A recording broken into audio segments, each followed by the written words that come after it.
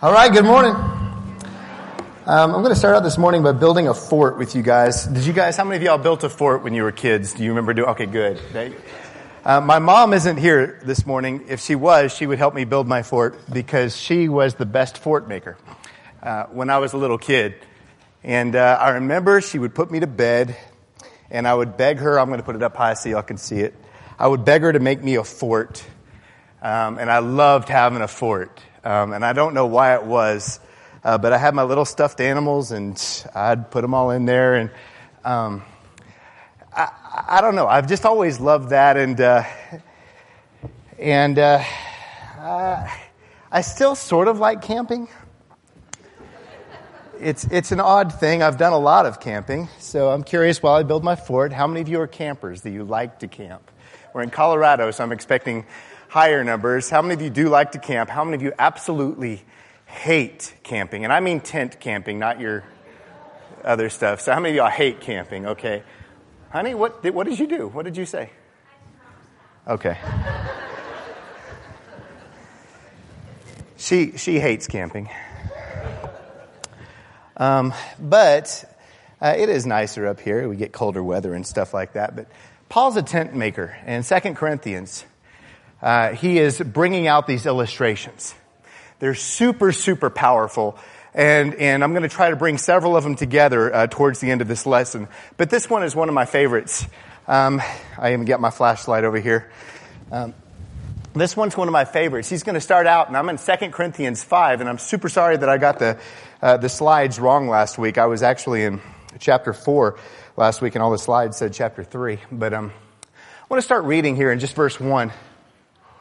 Now we know that if the earthly tent we live in is destroyed, we have a building from God, an eternal house in heaven not built by human hands. Meanwhile, we groan, longing to be clothed with our heavenly dwelling. Because when we are clothed, we will not be found naked. For while we're in this tent, we groan, we're burdened. Because we don't wish to be unclothed, but to be clothed with our heavenly dwelling, so that what is mortal may be swallowed up by life. I love that last thing he said, that what is mortal will eventually be swallowed up by life. Something altogether different. And he's talking, and I need you to remember this throughout this whole illustration that we're doing with my tent up here. This is the blanket that my wife gave me when we were dating. It's like my most prized possession. I want you to keep in mind that this tent represents this. It represents my body. In this text, the tabernacle here is my very body. And he says that this is getting old. It's wearing out. And this is what camping is. Camping is hard grounds. Except for some of you have your blow-up mattresses, right? Camping is hard ground. It's cold. I associate camping with crusty socks, horrible breath, waking up, smelling people's feet, smelling people's shoes, smelling people. The tent reeks. And most of my camping has been with teens up in the mountains, okay? I have been in a 3-man tent with 8 people before. Nasty, crowded. You just can't. One time, Jason, we shared a tent with a man that was twice both of our sizes, and Giuseppe, right? Were you in that one? Okay, you weren't in that one. There were 4 of us, I remember, just packed in this tiny tent. And I hate it. And I always, if you ever go camping with me, I sleep with my mouth on the door so I can breathe outside air. I always do that when I'm camping. But I hate tents. And I love being outdoors, but I really hate the whole camping experience. And I think a lot of it's rooted in when I was a kid. My parents took me camping actually in Colorado quite a bit. And I remember one time my dad got so mad when we were done with the week, with all the hail, all the junk that we were having to deal with, a leaking tent, that he finally just said, we're out. He got out, crushed the tent, threw it in a dumpster, and we went to a hotel. And Yeah.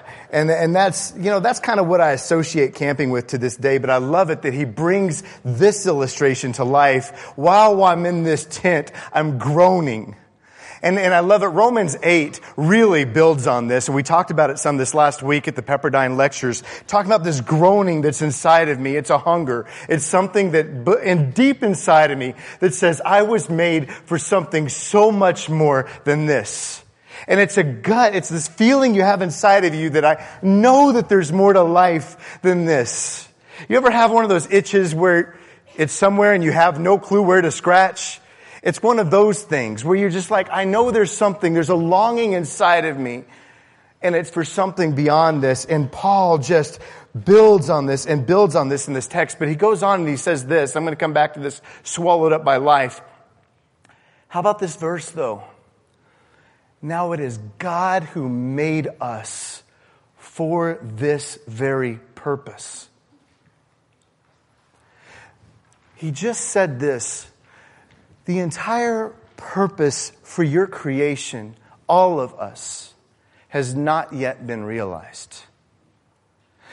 Whatever your gifts are, whatever you've given your life to, whatever your profession is, no matter how talented you are, the text just said this: what you were created for has not yet come. That this life, what I'm doing right here and now in the flesh, is an interim. But what I was designed for was something so much more eternal than this. And God is in the process of redeeming me and bringing me back, and I wasn't created to live in a tent. This is what he says. I'm going to go back to the previous verse. While I'm in this tent, I'm groaning and I'm burdened because I don't wish to be unclothed, but to be clothed with my heavenly dwelling. That's what I was created for, my heavenly dwelling. So that what is mortal may be swallowed up by life. Being swallowed up by life is what I was created for. And then he says this, and he's given us the Spirit as a deposit, guaranteeing what's to come. Now I want to talk about my tent. I'm going to talk about this tabernacle here in just a second, and what I believe he's doing in this text. But he's given us his Spirit as a deposit. He says this in 2 Corinthians 1:22. He says it in Ephesians 1:14. He says it again in Romans 8:23. So when you get to this verse where he talks about this idea of the deposit or the down payment, you will, a lot of people associate this with an ancient word for what would be like an engagement ring. I'm giving this to you as this is a promise. This is what's ahead. This is just the first fruits of it, is what Romans says. This is the idea of what is ahead. I don't want to think about this tabernacle. I'm going to go back to the Old Testament and then just kind of apply it to what I think he's doing here. First, in Exodus 33:9, Moses goes to the tent of meeting with the Lord. And there's a tent, and all Israel would stand at the doors of their tents when Moses would approach the tent of meeting with God. Now that's something that as Christians living now, we're like, well, I get that. I know that. Meeting with God, sort of like going to church. Back then when you said something like that, it was unheard of. They came out of Egypt and they associated gods with Anubis and Ra, with Set, with Nut. Nut's the weird god that overarches everything. They would associate these gods with this great pantheon, but they were untouchable. They were distant. They were foreign. The idea that a God would come and meet with man is ridiculous. And Moses would come and meet with God, and it says he would speak to him face to face.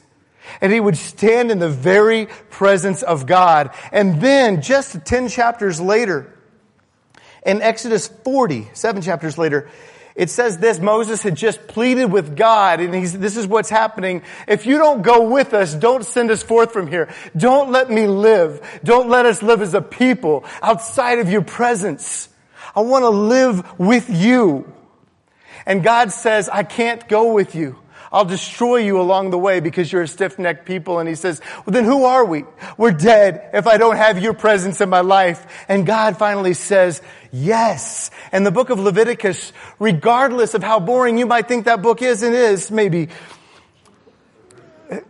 Leviticus is God saying yes. Leviticus is God saying, yes, I will make my home with you, and this is what life in my presence is going to look like. But you will be a people that dwell in my very presence. And can you imagine this? That all of a sudden, God is there among you, and you're living, and there's this pillar of cloud and this pillar of fire, but His tent is among your tents. How different life is. It's a horrible analogy, but I was like, my parents didn't do this to me, but some of y'all's parents did, and some of you are doing it. It'd be like coming home and saying, Mom, Dad, I've got a date. And your dad's saying, good, when are we going? And I don't know if any of y'all, that happened to you, but some dads have done that, right? Where I'm coming along with you on your date. And how different the date goes if my father-in-law, how different the date goes if dad is sitting right here with you, right? Whoa, this is weird. He's with us in our presence. This is what's crazy. That's what happened to Israel. God set His tent in their midst, and holiness was demanded. I'm in God's presence. His tent is among our tents, right? This is what I want you to feel is this is the awesome power of God and what it meant for Him to dwell among us. Now, I'm not going to get into this, and occasionally I touch on this because it's important to me. I'm not going to get onto this whole how to draw God thing and Trinity and all of this weird stuff that I don't understand. But I know that for a lot of people, they believe that there's this God in heaven and He has His Son in heaven and He gives us the Spirit, which is, in the Pepperdine lectures, I liked an analogy they used. They said, He's sort of like the weird uncle that we don't talk about, but if you invite Him, things get crazy kind of thing. No, there's only one God. And His Spirit amongst Israel, they didn't say when God poured out His Spirit on man and when God set His Spirit in the tabernacle, they didn't say, oh, here's God the tabernacle dweller and there's God in heaven. No, this is God has descended and has placed His Spirit among man and holiness, and I'm in the presence of God. Now, Paul takes this analogy and he talks about this tent. And he says He's given us the Spirit as a deposit guaranteeing what is to come. So I'm going to sit inside my tent. And first, this was my relationship with God. Jason, you're you're going to represent God here. So, yeah. So, no, you stay seated. You're over there because you're distant from me. And I would come to church. And it's like going to church and all this thing. It's like I come and I get to be in God's presence. And I'm like, oh man, it's the greatest compliment I've ever given you. I appreciate it. And I get to sit and I'm with my God. You filled me up. Thank you, preacher, for speaking truth into my life. Man, the worship service was awesome. I'm filled, man. It's been good. I'm going to live a good week and then we're going to come back and talk. And then I come over here and I'm living my life. But I get to go in the presence of God and I come back from the presence of God. And I go in the presence of God and I come back in the presence of God. And God does something invasive in the New Testament. In fact, you can't get more invasive than this. This is what happens. Okay, now Jason, you come up here. This is my body. Jason and I'm using him because we have shared a lot of tents together. I know what his feet smell like. I know what his breath smells like. Man, we know, okay? And you got to come share my tent. We've been this close before. Yes, you squeeze in here. You're exaggerating. Big guys like us. And He's in my tent with me. And this is my tabernacle. And it's not something where I can say, God, I'm coming before you in prayer, and then I'm leaving your presence. I'm coming before you and I'm leaving you. I can't leave you. You're here with me. You're inside of me. You dwell me. You indwell me. I can't escape the presence of God in my life. He has come and set His tabernacle amongst us. Nicole and Madeline were baptized. Oh man, celebrate with them real quick. Nicole and Madeline were baptized this last Sunday, and I meant to say it this morning. Nicole's not here. Madeline, would you mind standing up? Man, some of y'all got to miss Madeline, but Madeline, you get to know her. She was baptized after services last week, so I'm celebrating with you, Madeline. You can sit down. This is what happened last week. When you were baptized into Christ, it says this, don't you know that as many of us who were baptized into Christ have clothed ourselves with Christ? Don't you know that if you were baptized into Christ, you were baptized into His death? Don't you understand what happened in baptism? As I let God in the most sacred area of my life permanently, He's in my tent with me. Man, if it was sacred in the Old Testament, when God set His tent among the children of Israel and said, here I am, now God has come inside my tent. And I'm dwelling in His presence, and I can't escape this. And the reason that's so important is because we have this idea of going to God in prayer. And man, I loved class this morning because it talked about my most sacred subject to me is prayer and what it means to pray. And I've struggled, just like most of you have, with what prayer is and how to pray. And I know what it is to stand before the God of the universe and say, I don't even know what to say to you. I love you, but I don't even know how to talk to people half the time. I don't know how to talk to the God of the universe. I don't know how to present my requests to you. I don't even want requests before you, but I know you want me to. And having these awkward conversations with God. But I love Him so much. But the whole thing is every prayer, whether you pray for 21 days of silence, or you pray a day of fasting, or you pray before you go to bed, every prayer ends with, in Jesus' name, amen. And the thing is, that's not actually an option to say goodbye. You don't get to say, God, thanks for coming to visit with me. You can go now until my next religious time. My prayer is ongoing because He doesn't leave.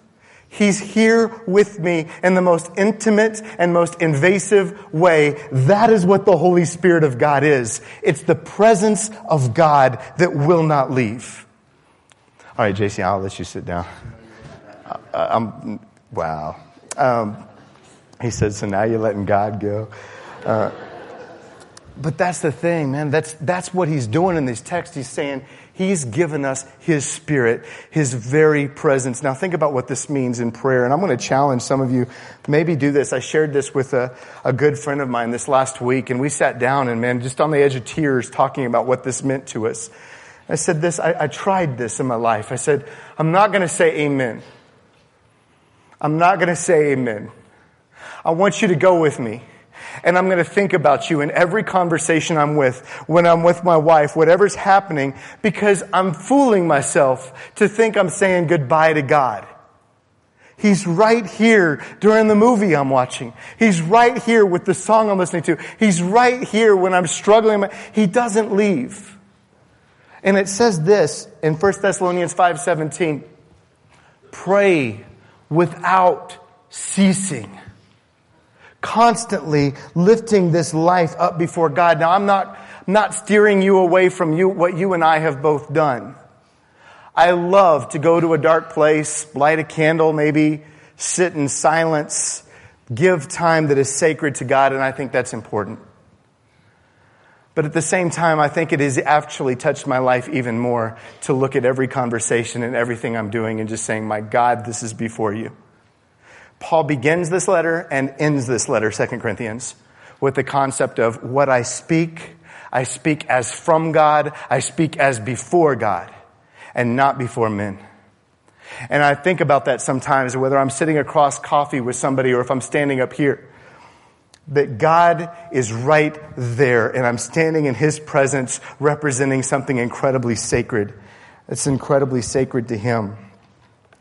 And so this is where Paul is going here. I'm going to kind of summarize the last few chapters. He said this, you were just a blank piece of paper. But when you were immersed into Christ and you made covenant with your God, He wrote, and now you are a letter to the world from God. You were just an empty jar of clay. You're here and then you're gone. and you have no meaning, you have no purpose, you are temporal. And he has taken that and he's filled it with the precious oil of his Spirit, and he's lit it on fire, and now you are a lamp burning for him before this world. You are a jar of clay representing him. And now he says, you were just a tent. Just something that was ordinary. Again, temporary. And he's made you a tabernacle. He's made you something through which he dwells by his Spirit. He's invested you with meaning. He's invested you with life. He has given you depth and meaning and purpose. And so he says this. I want to close this illustration. This is looking through a tent. I wasn't sure if it would be clear up here. This is looking through a tent up at the sky at night and thinking about, this is a scene that is super familiar to me. I know this too well. Laying there and thinking about how intimate that fellowship is that takes place inside of a tent. Daniel had to spend the whole last week with me. He knows I talk in my sleep and say the dumbest things you ever heard in your life, and he was over there just egging me on. Just sharing a room with him. And you learn so much about people. You're sharing this space. And the beautiful thing that I've experienced in my life and that I love about my God is this, that it used to be a space we fought for. Well, no, it still is a space we fight for. Just like you're in the tent, you're stealing the covers, you're egging people on. I'm the guy that takes up all the room. And God is gradually pushing us out of the picture and saying, Jeff, your body is now the tabernacle of my very Spirit. I live within you. You are not your own anymore. You've been bought with a price. And now you're going to glorify God with your body. Twice in 1 Corinthians, Paul says this in chapter 3 and chapter 6. Don't you know that you are the temple of God and the Spirit of God dwells you? There are several Greek words for temple. The larger building that you think of as the temple is called the Hieron. But he doesn't use that word here. He says, you are the naos. And it's N-A-O-S basically. It means this, the Holy of Holies. When it says you're the temple of God, it uses the specific word for the most holy place where the high priest went in there once a year. And he says, that is what you are. This is where I dwell by my very presence. I'm just thinking about Carrie's class, and I've got a lot more to just kind of process in my mind and some things I want to talk about next week. But I was thinking about, man, what does this mean for us as a church? What does this mean for me as a person? But what does this mean for me as a church? I shared an illustration in class that I stole from Todd Dildine this last week, but he stole it from somebody else, so I'm just going to take credit. He had this picture of a house, and it was flooded.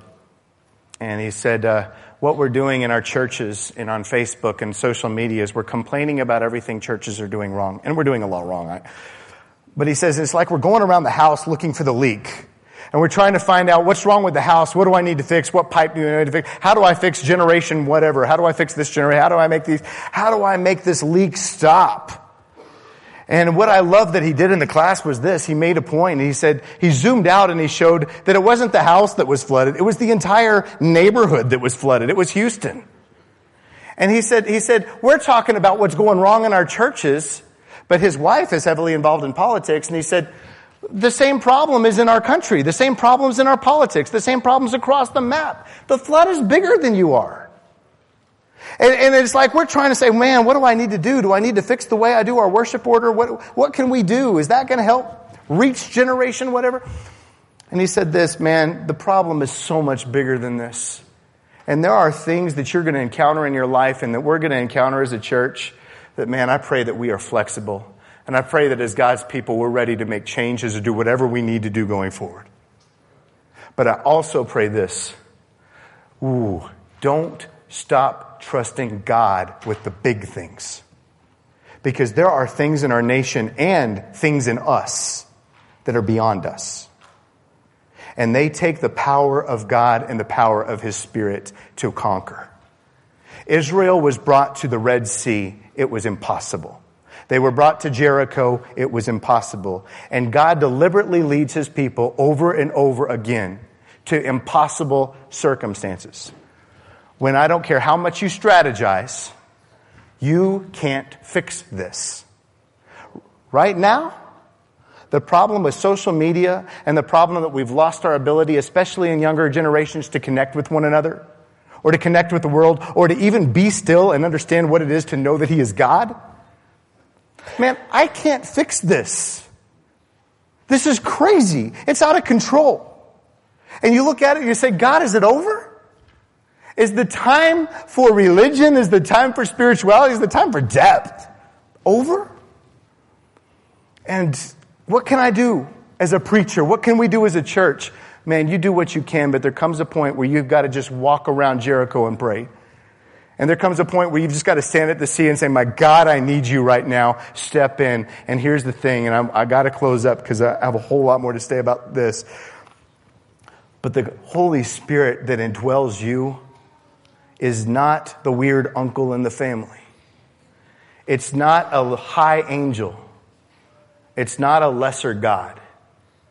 The Holy Spirit that indwells you is the very Spirit of God. The very Spirit that raised Christ from the dead dwells inside of you.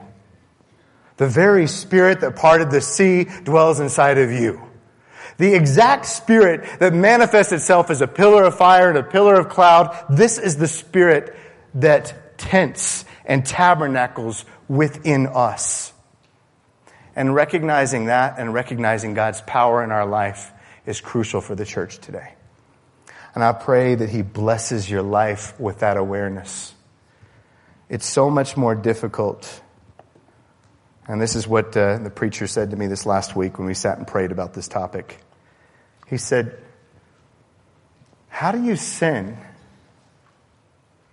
How do you sin in the middle of a prayer? How? I said, we do it all the time. I do it all the time. How do I think impure thoughts when I've got the candle lit and when I'm sitting here and I'm lifting up my heart to God? How do I think impure thoughts then? The thing is, the more and more we recognize God's presence, the more power He gives us over sin. The more power He gives us in those areas, because that is how you were intended to live. And I believe, at least to a degree, that's also how you're intended to pray and recognize His ongoing tabernacle right here, right now. That is the Holy Spirit. My God, I want to come before you, and I'm asking,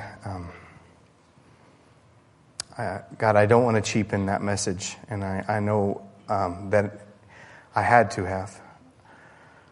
And I ask, God, that we won't be a people that come to you in prayer occasionally. I'm asking, God, that we would increase our prayer life, that it would be hours more than minutes. But beyond that, I pray, Father, that you would help us practice your presence right here, right now, all the time. That we lift up our conversations and we lift up our parenting and we lift up who we are at work and everywhere, not as people who are away from you coming back to you. The way I come back home to my wife at the end of the day. But Father, that we would practice prayer as though we're living in your presence constantly, and we lift up our lives as prayers to you. I pray, Father, that you'd give us wisdom going forward. That, God, that we would honor you in this tabernacle, and this would be a house of praise. And we would live as we were designed to live. Like David said this morning, that eternal life does not begin when I inherit my eternal home and my eternal building with you. But it begins now, because you've invested so much worth and so much purpose into this very tent. And I just thank you, Father, for giving us purpose, for lighting our lamps, for writing letters on our paper, for turning our tents into tabernacles. And I love you, God, for the gift of that message. It's in Christ we come before you and praise you for this life. Amen. Let's stand and worship our God together.